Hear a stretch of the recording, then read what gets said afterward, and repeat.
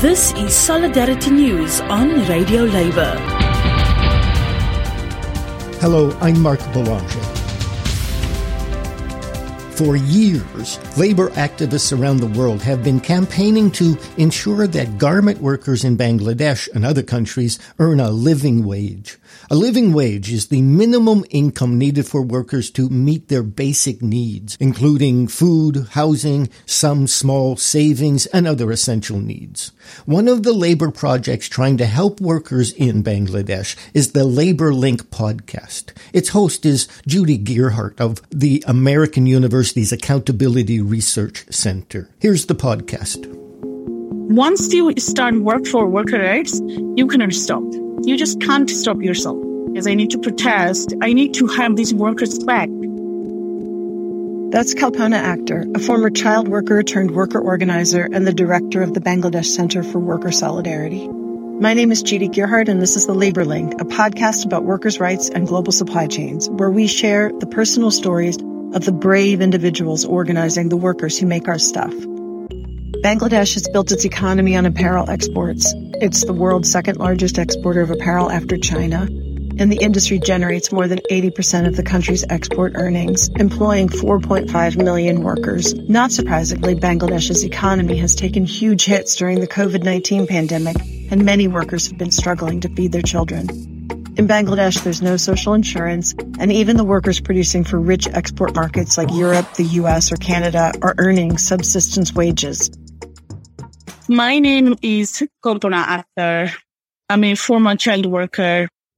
I started working in a factory in age of 12. I had to be a child worker because my mom did not pay a living wage. Let's talk about the broader context now in Bangladesh with COVID and everything that's happening with the brands not fulfilling their orders. The situation really dire. Over 300,000 workers lost their jobs. This is horrific. How those workers are surviving now, you can't even believe. Many of them don't have 1 meal a day. That is their situation. So I'm trying to think about where you go from here in terms of the demands on the brands and the demands on the government. My job is doing it nationally and internationally. It is important to run both campaign and advocacy together because the government in here are strongly colluded with business. In our parliament, my legislator is my factory owner. And when you are in that situation, it's very minimum you can achieve. Consumers can play a big role. Don't get afraid when you see a clothes that made in Bangladesh. When you know workers with a poverty wages, almost no union voice, don't feel guilt. You should feel anger and show this anger to the brands. Ask them more questions. People need to be treated as a human.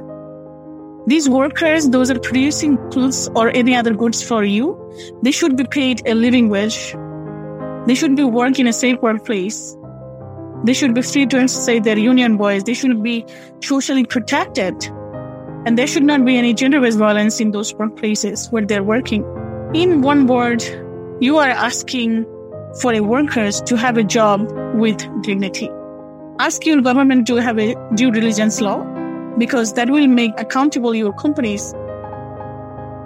Thank you for listening to this episode of The Labor Link. To learn more about Kalpona's work and the Bangladesh Center for Worker Solidarity, go to bcwsbd.org. And to hear more episodes of The Labor Link, go to empathymedialab.com/laborlink. This podcast is a collaboration between the Accountability Research Center and Empathy Media Lab. To hear more podcasts about workers' rights, visit laborradionetwork.org.